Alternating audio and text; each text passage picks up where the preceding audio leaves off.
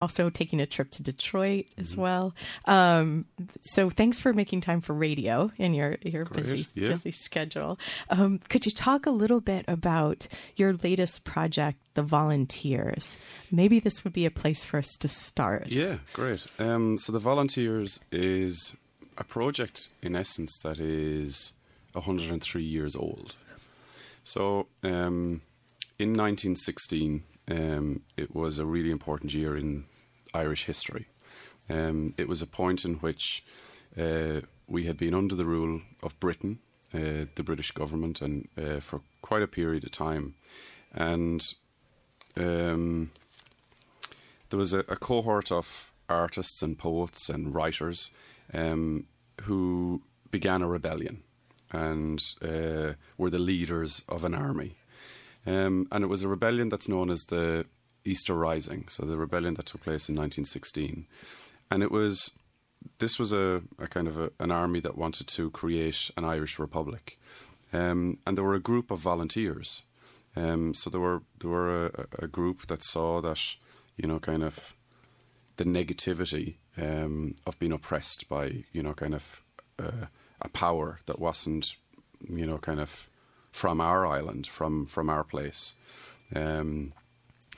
So the storming of a number of buildings took place. There was a lot of death. The rising lasted 6 days, and each of so they wrote a proclamation about kind of who Ireland was and what was her future, and each of the 7 signatories were killed. They were gunned down by the army and executed. And following that, there was an enormous outcry by kind of the Irish people, and it was around the time of the World War, and a number of people Irish representatives went to England, and over the course of the next couple of years, there was the formation of the Irish Free State. So we gained our independence, and we got to a republic. But I found, so kind of fast forward then 100 years. Let's. Yeah, quite quickly. So we're in 2016, and we as a people are looking back on our history and we're going, okay, well, how do we honour this? Right.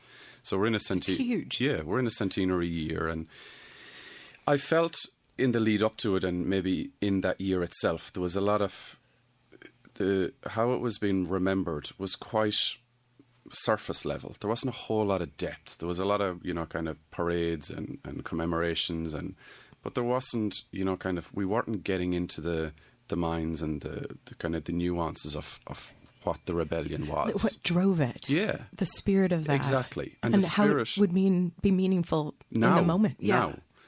So the most interesting element that I found that was in the story was the idea of volunteering. So those volunteers gave up their life, kind of for the betterment of us and us as a country. And then I looked at kind of modern Ireland and the place of volunteerism and where volunteerism is needed. And if you had the health sector in Ireland and you took out the whole cohort of volunteers that are in it, it'd fall apart in 24 hours. And volunteerism is still really incredibly important, but it's not honoured enough, in my opinion. Or recognised, even. It's such an important factor in kind of the day-to-day running of a community and of a nation. So I wanted to look at kind of social issues where volunteerism and where people and kindness and empathy is needed.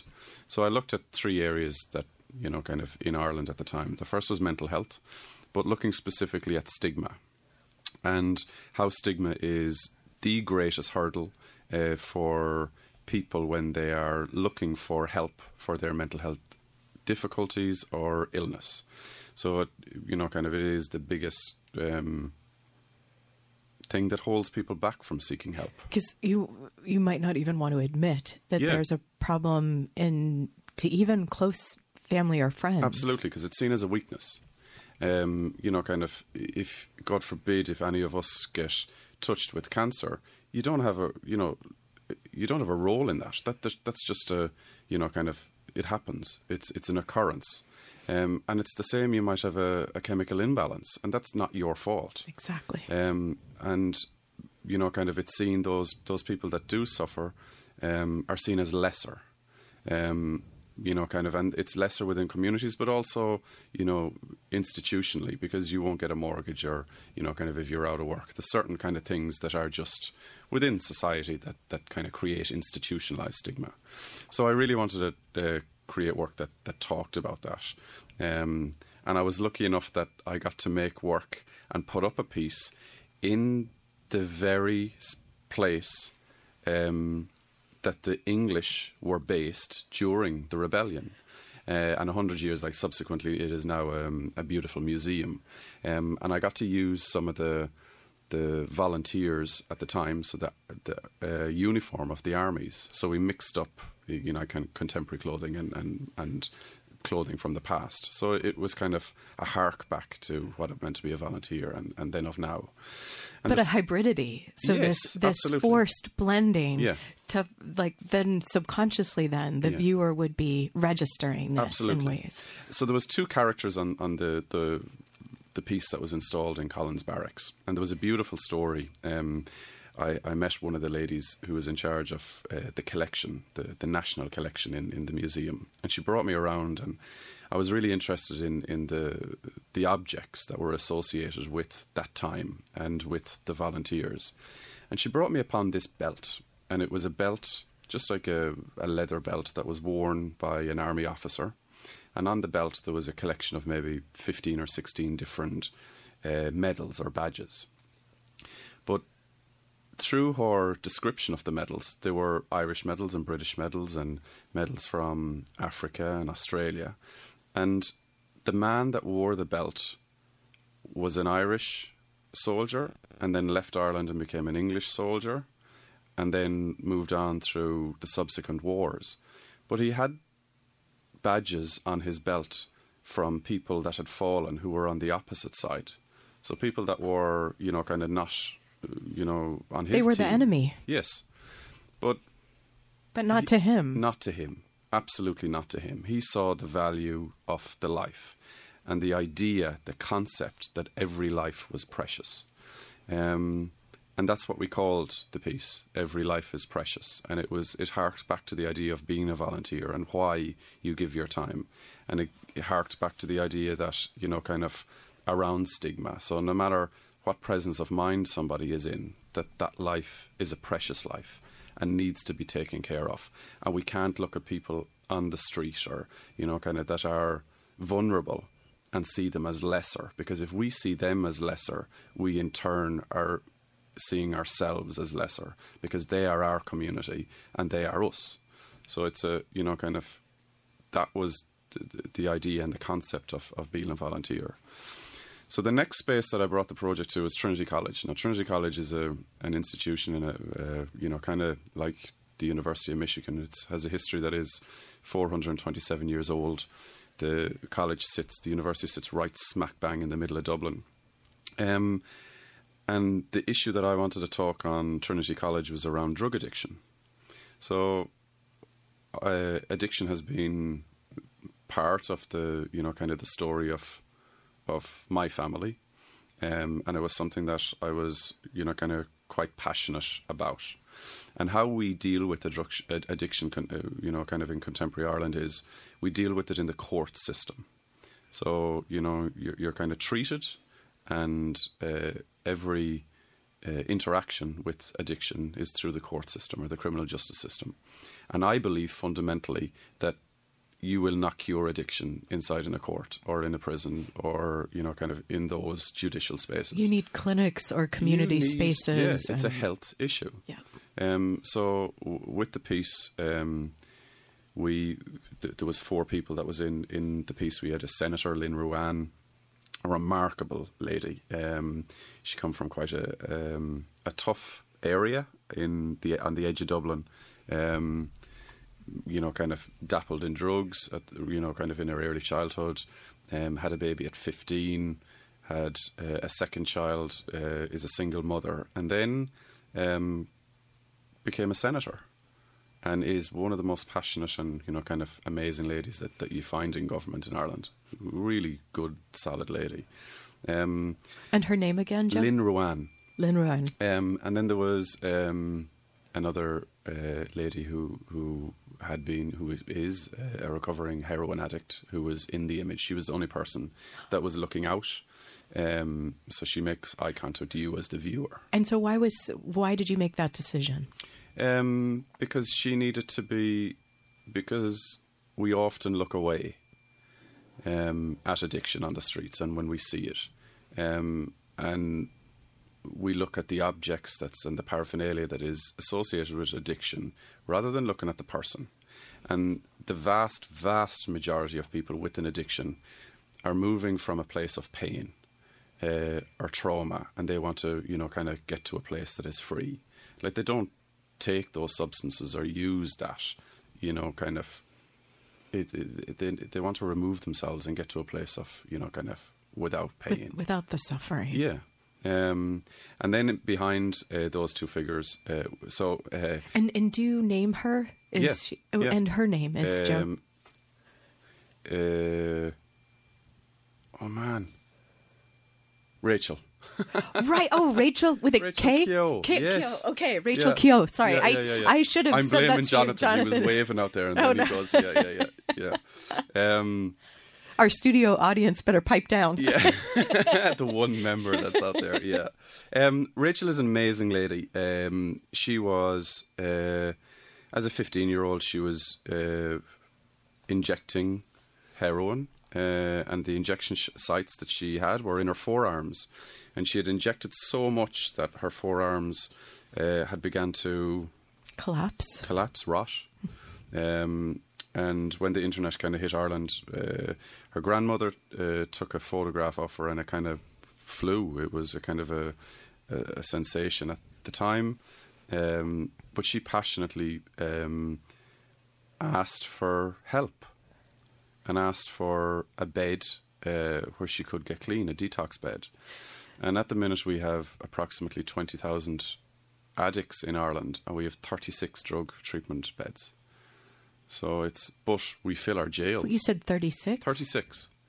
But we fill our jails, absolutely. Kind of, we have it's similar here. Yeah, we have a women's prison, and 90% of those that are in the prison are in there for, kind of misdemeanours, as in, kind of small criminal acts to fund their addiction. So behind the two figures of Lynn, the senator, and Rachel, who is a recovering addict, we had a nurse, Fiona, who has, for the past 25 years, helped those on the streets and has a mobile ambulance that travels around Dublin City to, kind of help people that are on the street and in a tough time. And she's grabbing, holding, pulling on to this kind of rigid doctor figure who is the, kind of the symbol of the health system that's in Ireland. And the only male figure in this particular because, kind of he's seen as the leader of the kind of the patriarchy or the old, kind of health system. And here we have, kind of three young women who want to make Ireland a better place and are, kind of pulling him into the scenario. Now, when that piece went up, it went up on, kind of Ireland's leading institution. I was really worried for Rachel at the time because I didn't know what the public perception would be of the piece. Would she get abuse online? What would the paper say? What would the general public say? So we asked her to come offline, and kind of any contact came through me, and we really, really watched what was happening on standardised media. I'd set up with Rachel at the time that she was getting extra therapy in the lead up to it, and if emergency therapy was needed for any situation, but not one comment came through because there was a sense of truth in it. So, kind of the general public or, kind of people who had been coming across those that were in trouble saw that they weren't getting better in the, kind of the courts or in the prisons. So for once, it wasn't a harsh judgment that came in response. And we were ready. We had our kind of shields up. We were ready for what we thought was coming at us, and it never came. And it was such a like even now I kind of get a bit of a shiver on it because it was such a, you know, kind of an important thing. Because maybe the community is changing. Yes, and it is. The larger community of the nation. Yeah, Ireland has moved through a great place in the last number of years. We had been oppressed by, you know, kind of the English, and then we had been led by, you know, kind of the church, and we were told that this idea of damnation, and, you know, kind of, it was quite an oppressive place. But in the last number of years, we've brought in same-sex marriage, we've brought in abortion, so the freedom of bodily autonomy for a woman. Reproductive rights. Yeah, absolutely. And, you know, kind of we're challenging government, you know, kind of about the role of the institution of the church in society. 93% of all schools in Ireland are run and owned by the church. If you're not of that faith, you might not get access into that church, which is ridiculous. So we are becoming, you know, far more progressive in the last number of years. Let's take a short break. Oh, yeah. And then we'll come back. We'll come back to talk more with Joe Caslin today on Living Writers. I'm T. Hetzel. We'll take a short break and we'll be back.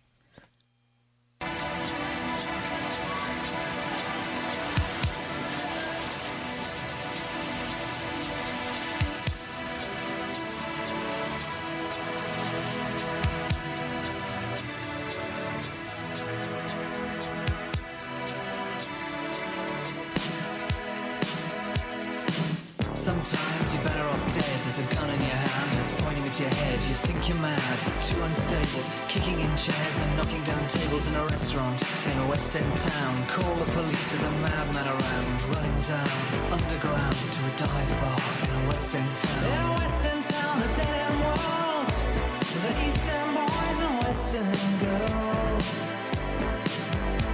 In a West End town, a dead end world, with the East End boys and West End girls.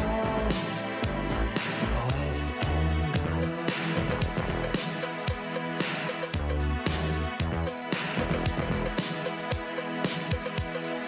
Too many shadows, whispering voices, faces on posters, too many choices. If, when, why, what, how much have you got? Have you got it, do you get it? If so, how often? Which you choose, a hard or soft option? In a West End town, a dead end world, the East End boys and West End girls. In a West End town, a dead end world, the East End boys and West End girls. West End girls. West End girls.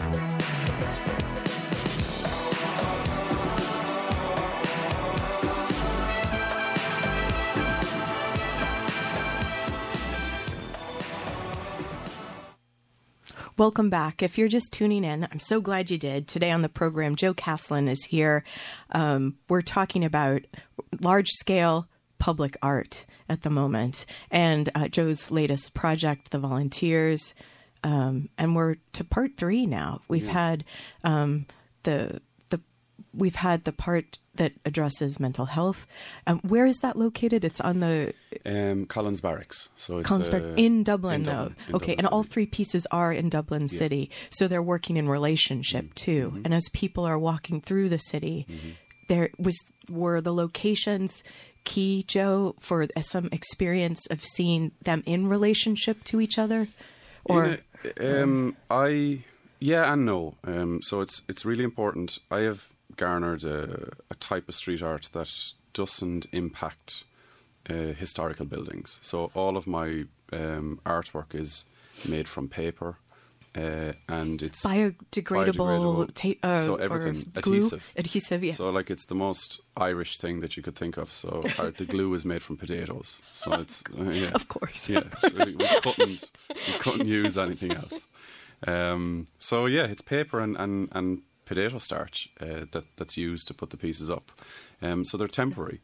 And like a lot of the buildings that when you think of street art, you think of, you know, kind of interference, or you think of, you know, kind of undercover night, because subversive. Yes. Yeah. And, you know, a lot of people, I love it because people call the work murals. Instead of murals? Yeah. So you get like, oh, you're the lad that does the murals. And I'm like, yeah. Maybe it's a new thing, Joe. I don't know.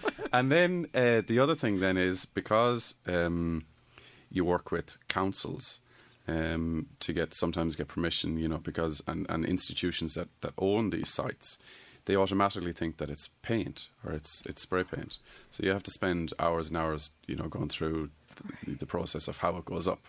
But then it's great because I get to put work on buildings that are stunning and that are held in deep regard and have historical significance within Ireland. So Collins Barracks is like it's a beautiful, beautiful space. It's an old army barracks with a limestone walls and a central courtyard and a beautiful archway. And then Trinity College is kind of the most beautiful institution in the centre, as a collection of buildings in the centre of Ireland, in the centre of Dublin. So to get the opportunity to put work on those is unusual, and then also kind of really important. So we were talking about kind of stage 3 of the project, the volunteers, and stage 3. I consider myself a teacher first because I'm a secondary school teacher, so that's my 9 to 5, Monday to Friday. I'm in school. And you teach art and design? Teach art, yeah. And secondary school, so from 12 to 18. That to me also is interesting because 15, like the age of 15, also has been something in our short conversation together today. Mm-hmm. Rachel, 15, when her grandmother took the photo of her forearms. I think the now senator, 15, when she had her first child. And then I think for you personally, Joe, losing students to suicide, this was the age group. They were your students in secondary school. The kids and, kind of ages, that age does have a remarkable influence on my work and the work that I produce. And being in the classroom and being, kind of every single day working with students of, kind of that age absolutely influences what I do. And in a way, it kind of puts me right at the very, very front. Because these kids are of now. They're of the immediate generation, kind of they aren't, kind of the generation down or the next. So I'm always right on the very, very edge of, kind of where the world is going. Well, you're living with them, like you have some access to their experience. Too much sometimes. Because when you have a collection of, you can nearly smell the hormones some days in the classroom. It influences a lot of what I do. So my kind of first bracket of where I consider my who I am as a teacher. My second space is as a street artist. And then kind of the last bracket that I look at is my sense of activism, so as an activist. So with the third part of the Volunteers project, it was around the theme of direct provision. So direct provision is what the system of how we deal with immigrants or refugees in Ireland. Now it's a really, really destructive method that is used. So for 20 years, direct provision has been the system. So what we do is those that come to Ireland are seeking, kind of a safe place. We put them in these caravans in some cases that are, Arlington Graveyard, that graveyard that's kind of mathematically set out. Yes. So we have these caravans, mobile homes, and they're all set out like that. And we put people into those for, up on 10, 12, 13 years. Is it one area of Ireland that has this system in place? It's throughout Ireland, and it's in a lot of our major towns and cities. But imagine if you have a town, it's always on the very edge is where we kind of place or kind of create a space for those that are in need. It's always at the wrong side of the tracks or some space that's disused or some place that's fenced off. And they're left there while sometimes their application processes goes into decades, and they're not allowed work. Kind of they're never allowed to, you know, kind of integrate with society. We have piranhas then that come along and, you know, kind of stalk out and stake out those spaces, you know, kind to of prey upon the people because of their vulnerability. Absolutely. And when you have nothing, you know, you'll do anything to, you know, kind of survive. And also feel that you're contributing in some way, like to have some action rather than boredom or a feeling of non-usefulness. It's actually, you know, kind of a sense of being in an open prison. So you're not allowed to engage with the society you're in. You're given a space. You come from a country where you can't get access to that food. You're not allowed to cook in your home because you're not given cooking facilities. You're fed these kind of plastic meals that come in every single day. Young children that are in those spaces can't bring their friends back. There's curfews. There was a woman recently whose child was sick and she wanted water, and she was forbidden to give the child water from it was 12 o'clock at night and her child had a fever and she wasn't allowed to get access to water until 8 o'clock the next morning, and then her child had to be brought in an ambulance to an A&E facility for dehydration because it was, you know, it was shocking. But how I came upon direct provision was through school. So I had been teaching two young boys who had, you know, kind of been in education, and a young boy in particular, Nanso Mujeke, who was 14, and the government, after living in Ireland for 11 and a half years, decided to give him a deportation order. So they wanted to send him back to Nigeria, a place that they called his home. Which he had not a clue. Probably not any memories even, maybe some... His mum left, his dad died. His mum, as the culture is over there, became the property of her brother-in-law. That was you know, she wasn't treated, and use your imagination, that was there, treated horrifically. So she left, she ran, and she brought her two boys with her. And she eked out a living in Ireland. She got a job undocumented, didn't get any kind of, you know, funding from the state at all. Has two remarkable boys, one that got into college, the other boy at 14 was, you know, he could speak better Irish than I can. So then this letter arrived, and they wanted to send him back. And we were like, can you say f*** on this? No. Because I was like, that's mark the time, Gina. We'll ask Frank for that one. Yeah, sure. It's okay, but it's a taping. Okay. Our dear Sorry, friend, Frank. dear friend Frank will take this out. Thank you, Frank. Okay. So, sorry. But anyway, back into the moment. So the deportation letter came, and we as a group that was in the school, we were like, we're not losing this kid. We're not letting him go. So as a collection of kids, 14-year-old kids, they started to rally. They collected 22,000 signatories on a petition. We went to the doors of... and this is out of a community of how many, too? Like, how were the kids, or were the kids collecting them across the country as well? Across the country, but it was in a town of maybe 30,000.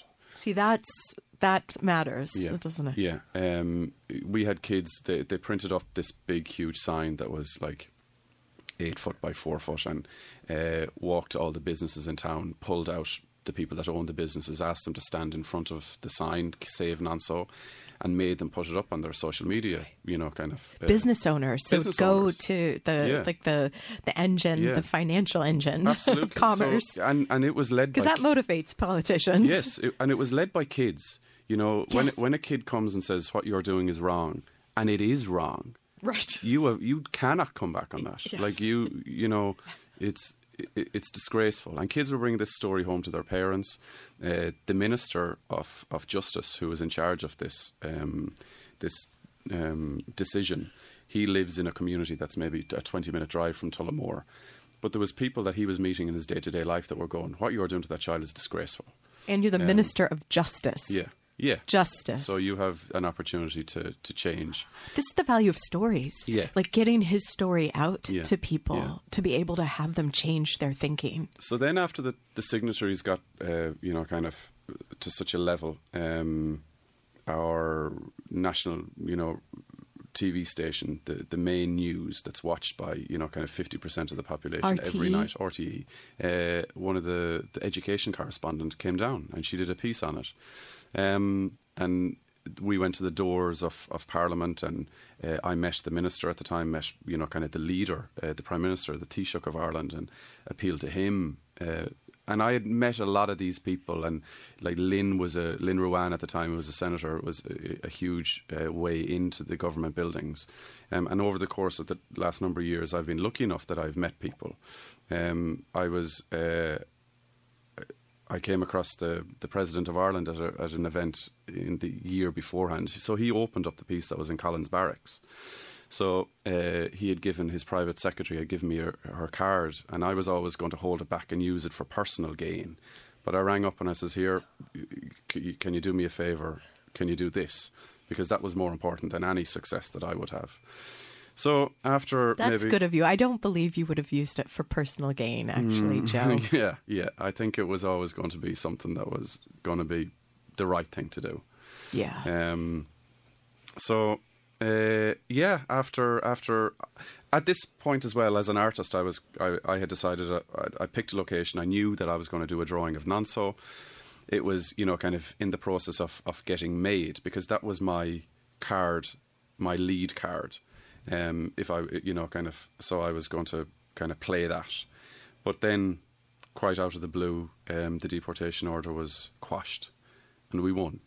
And the kids who began the campaign were successful.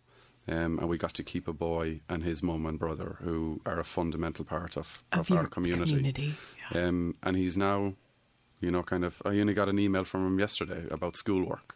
So he's, he's back to real life. Back to real life. But these kids changed something. Yeah. They saw the power of their voices in coming together, and they were able to make something happen for this friend, this person they know in their community. Yeah, it was remarkable. It's empowering to even hear the story. I get chills. There's a great little ending. They got an award for the Red Cross Award for, kind of youth leadership. Mm-hmm. And then we have a subject in Ireland called civic, social, political education. It's a subject that the kids have to learn. And this year they brought out a new book, and Nonso's story is in it. So the very story that began and ended in our school is now being taught right in every school in Ireland. Every school. Yeah. I love it, Joe. I love it. Today on Living Writers, Joe Caslin. We'll take a short break and we'll be back. You're listening to Living Writers. I'm T. Hetzel. It's not the waking, it's the rising. It is the grounding of a foot uncompromising. It's not forgoing of the light. It's not the opening of eyes. It's not the waking, it's the rising. It's not the shade, we should be past it. It's the light and it's the obstacle that casts it.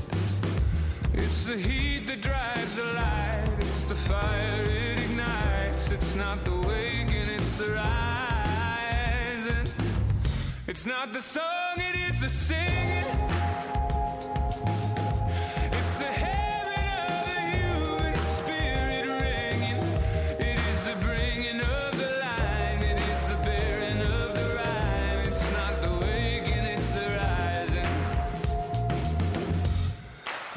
Could cry.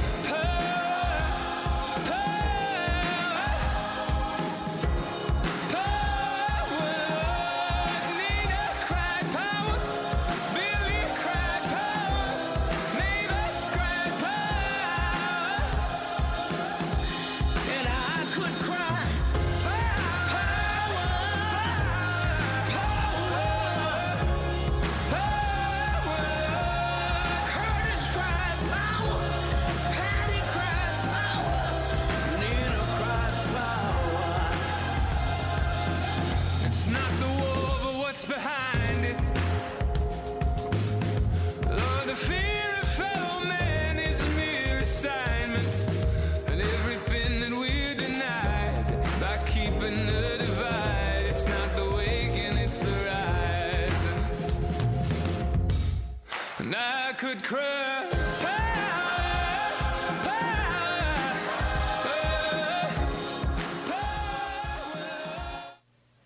Welcome back. If you're just tuning in, I'm so glad you're joining us today. Joe Caslin is here. We've been talking about his last large-scale artwork, street art, The Volunteers. And now let's talk a little bit about the music. Thanks for choosing songs for today's program, Joe. Yeah. What did we just hear? That's a song called Nina Cried Power by a remarkable Irish singer and songwriter called Hosier. He shot to fame with a song, Take Me to Church, maybe about 2 or 3 years ago. So that song that we've just heard is a song about social equality in a way, and kind of rebels within society that have strived for a sense of equality and kind of to make spaces better. So, kind of... The very best heroes, I think. Yeah, and even the song, kind of Nina Cried Power. So that was, kind of Nina Simone. It was, kind of the work that she did as an activist. It was, kind of incredible. And there's a lot of, kind of artists that are spoken and highlighted in this song. So one evening I got a message came through, and it was Andrew, so Hosier's management. They wanted me in the video of this music video, and it was going to be the lead song in his new album. It was going to go worldwide, and I was like going, whoa, why am I in this? So they had decided for the music video that they were going to project images of kind of social activists and leaders in Ireland. And highlight the work that they have done. So you qualify, Joe. Yeah. You do. Yeah. And the lyric that I'm seeing in the part of the music video is, it's not the wall, but what's behind it. So it's, kind of talking about, it can be any wall, but it's the meaning of the image or the artwork that's on the wall that's really important. Now, contemporary Ireland has gone through remarkable change in the last 5 years. So we have brought in 2 referendum. So when our constitution needs to be changed, we have to ask every person in Ireland, do they accept that change? So it has to go out to a public vote. And in 2015, we had a public vote, a referendum on same-sex marriage. So we asked the people of Ireland, do they believe that love is equal to everybody? And thankfully, it was voted yes. And only just over a year ago, we asked the people of Ireland, should women have control of their reproductive rights? And after a lot of talk and a lot of kind of deep reflection, we as a people voted yes again. And street art in particular, played, in my opinion, a remarkable role in both of those referendum. So one of my mates, Mazer, painted a piece, Repeal the Eighth. So it was the Eighth Amendment. And so this was for reproduction rights, abortion rights. And he painted this piece with a heart, and it just said, Repeal the Eighth. And it became the lead image, political. So, it was immortalised as the image or the artwork for that referendum and for the campaign. But previous to that, in 2015, I had created an artwork. The Claddagh Embrace. The Claddagh Embrace.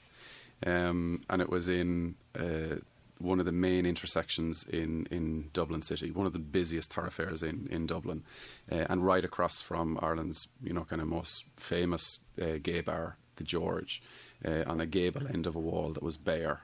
I decided I was going to put up a drawing of 2 young men in an embrace. And the idea of the drawing came through school.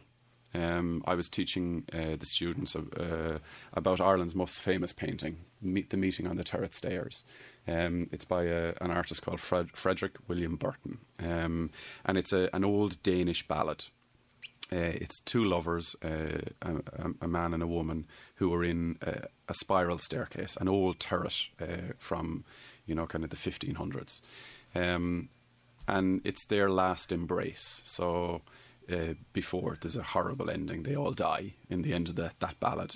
But it's as some ballads go. Yeah. Yeah. So in the image, you get to see this princess, and she's on a higher step than her bodyguard, who she's in love with, who she wants to continue and lead her life with. He's on a lower standing because he's of a lower social standing than she is. And the higher power, who is the king at the time, forbade that love from taking place because of their social standing. So here was the perfect analogy from what was happening in Ireland at the time. The higher power, who was the state, was forbidding that love from, that union from taking place. So I used that as the kind of the start off point for the drawing, and kind of use that analogy to tell the story of modern Ireland. There's a lot of research that goes into these pieces. So I went into the National Gallery and researched the artist, and I got to get into their collection that was kind of closed off. And the irony of that piece is that the piece is that painting, Meeting on the Third Stairs. It's a watercolour, and it's held behind a closet. Like it's the gayest thing that painting could happen.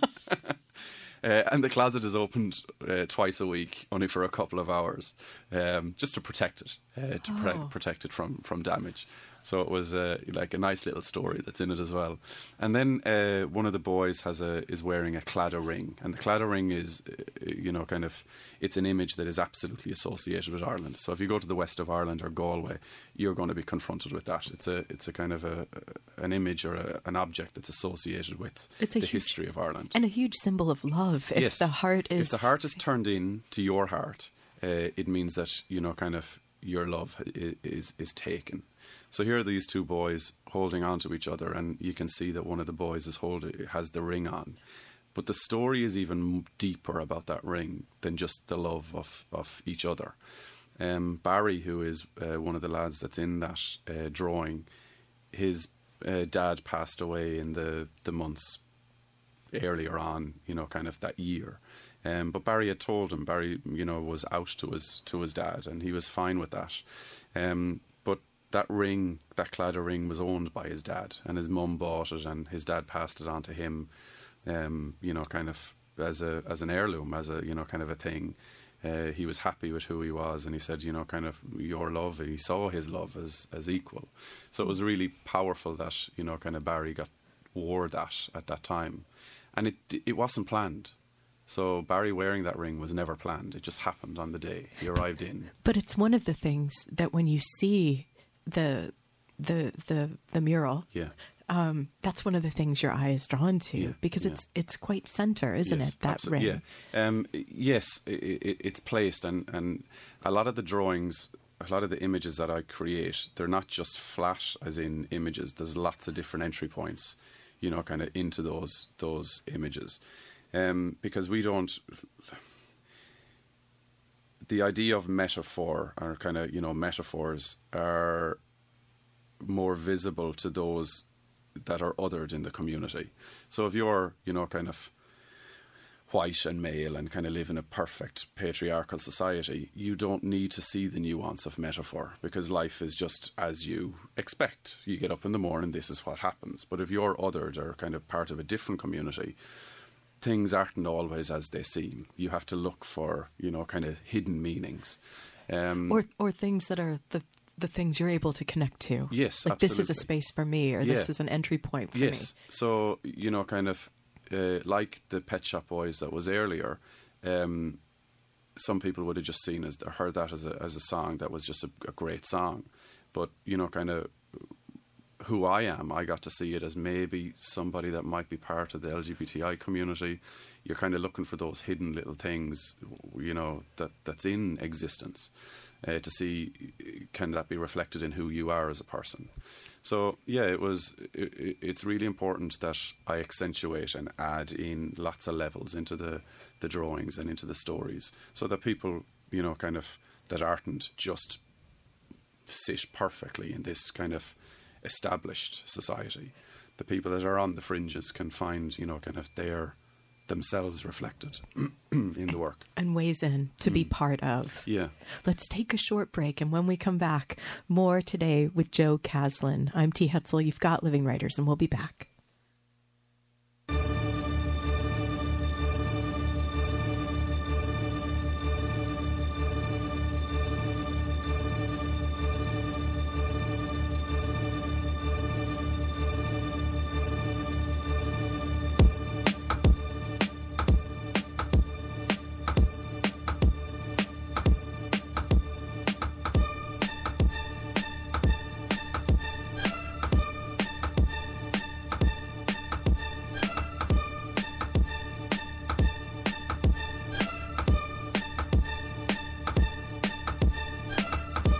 That's it, turn the page on the day, walk away.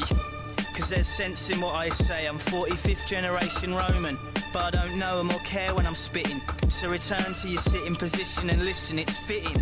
And I'm miles ahead and they chase me. Show your face on TV, then we'll see. You can't do half, my crew laughs at your rhubarb and custard verses. You rain down curses, but I'm waving your hearses driving by. Streets riding high with the beats in the sky. All stare, eyes glazed, garage burned down, the fire raged. For 40 days and in 40 ways.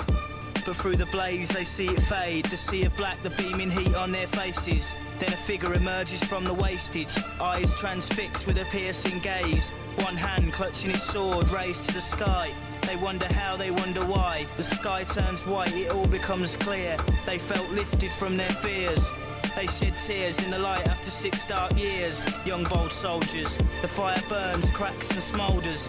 5 years older and wiser. The fires are burning on fire, never tire. Slay warriors in the forests and on higher. We sing, hear the strings rising. The war's over, the bells ring.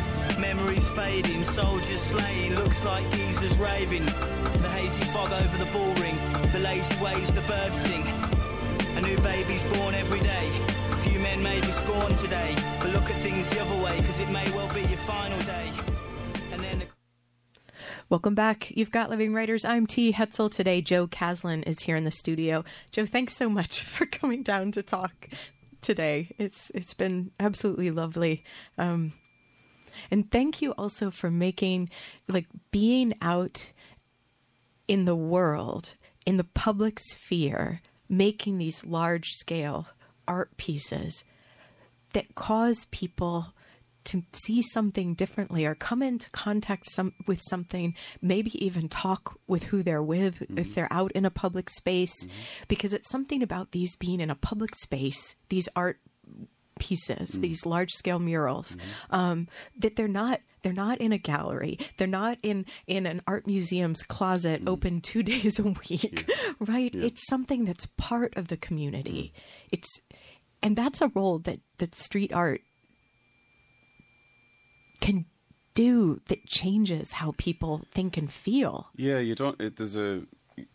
street art by, kind of its place is not, it doesn't enter the class system in a way. So you can be kind of from the upper class, you'll be confronted by it. You can be from the lowest class possible, you'll be confronted by it.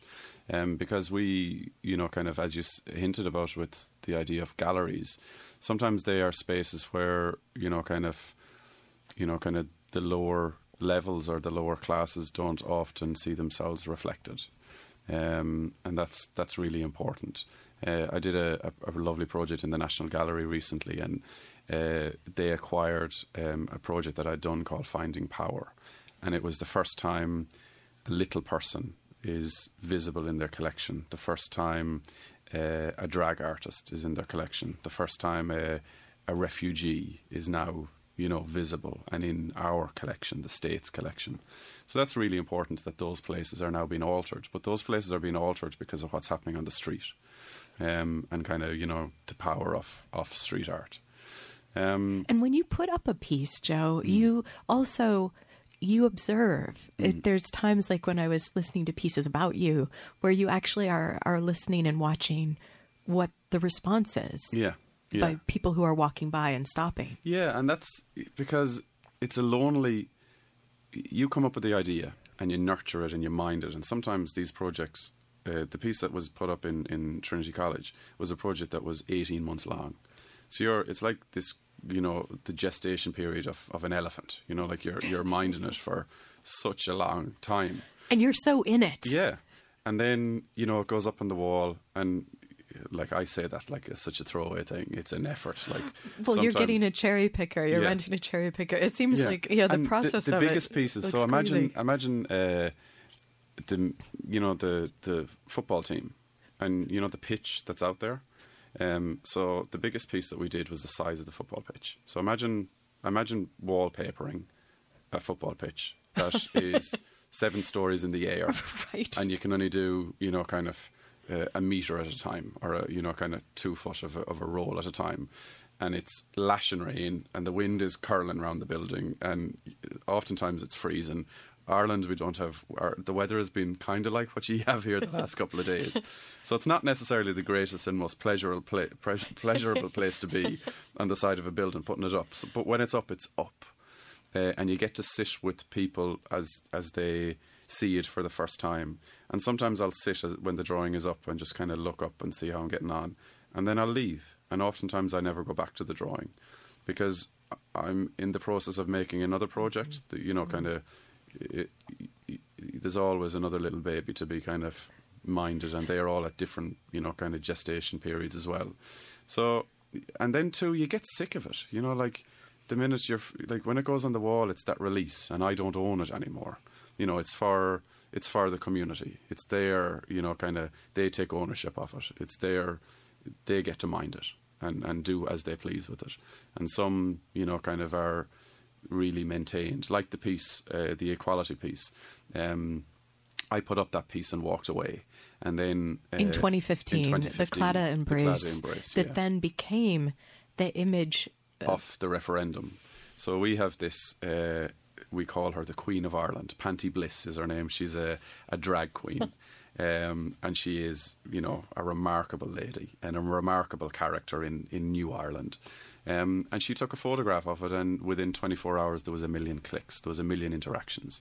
The piece, I was doing interviews for Al Jazeera, the Middle Eastern, kind of news site. The piece, the drawing ended up on the front page of the International New York Times. It was every time there was an article or there was something said, even from the BBC to any kind of news media throughout kind of the world. That drawing literally flashed around the world in a period of weeks. And that was remarkable. And it only lasted for 17 days. It was on the wall for just 17 days.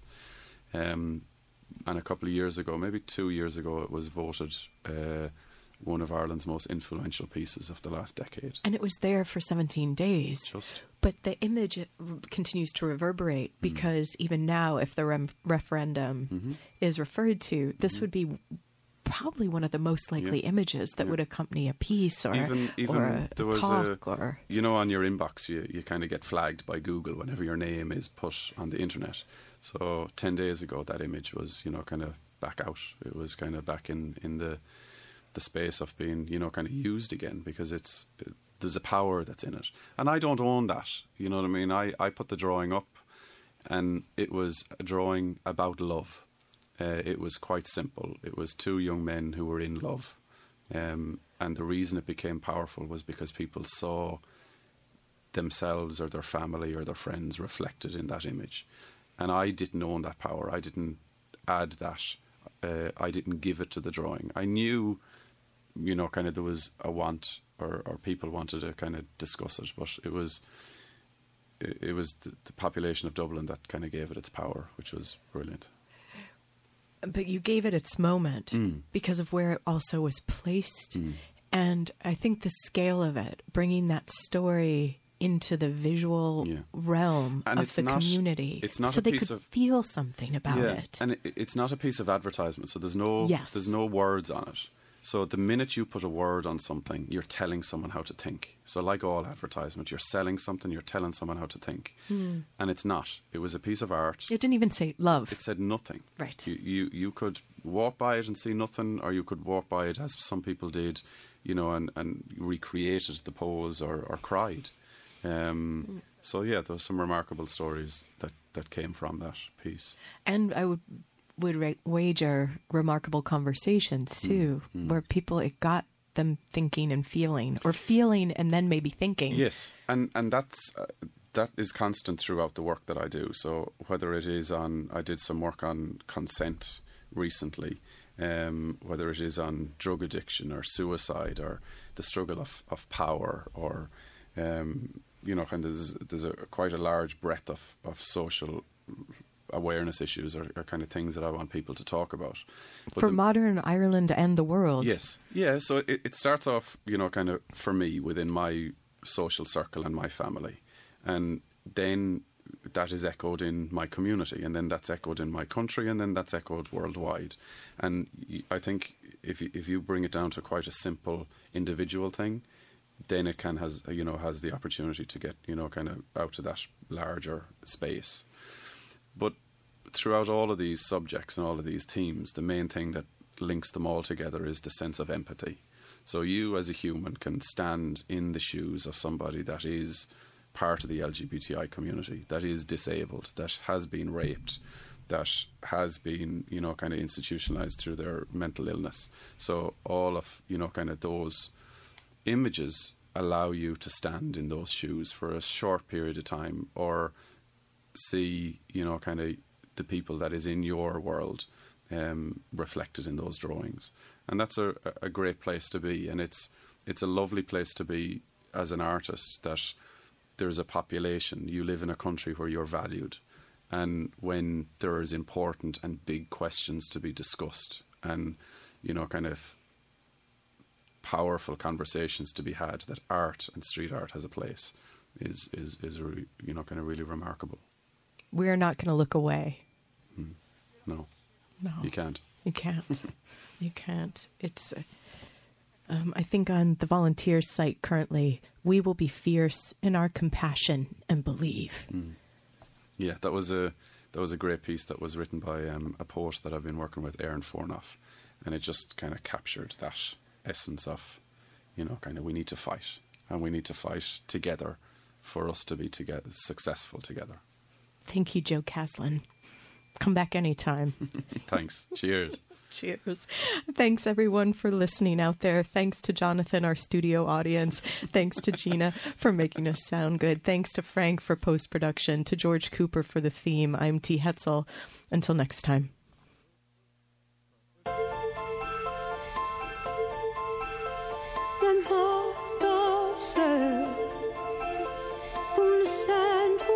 Child, you just raise your head, and darling, you will be alright. Follow your heart to the stars, you will find your way.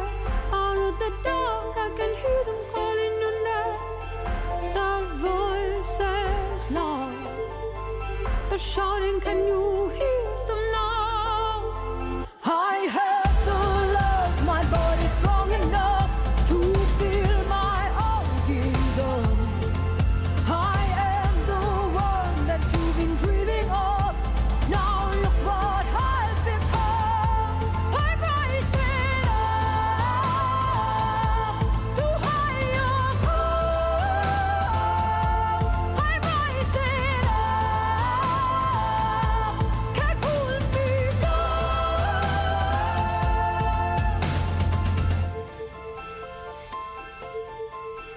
I have offered all, everything I could, so I will raise my cup and I drink it down. I'm trying to get a social media pass to the wrestling match in 2 weeks.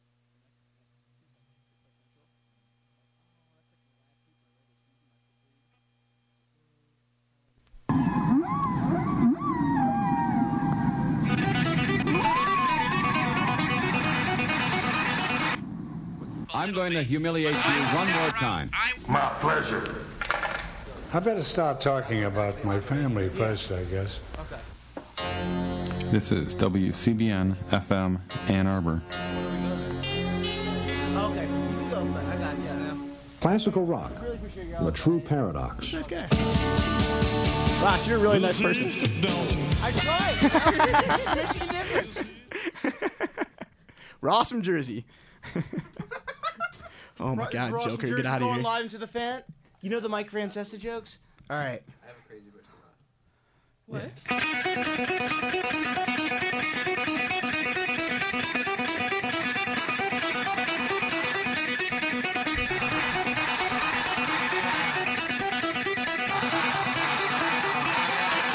Welcome, everyone.